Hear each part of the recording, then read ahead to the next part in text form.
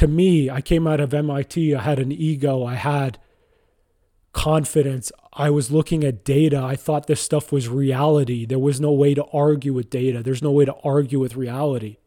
And yet people didn't see it that way. There was a lot of resistance to change.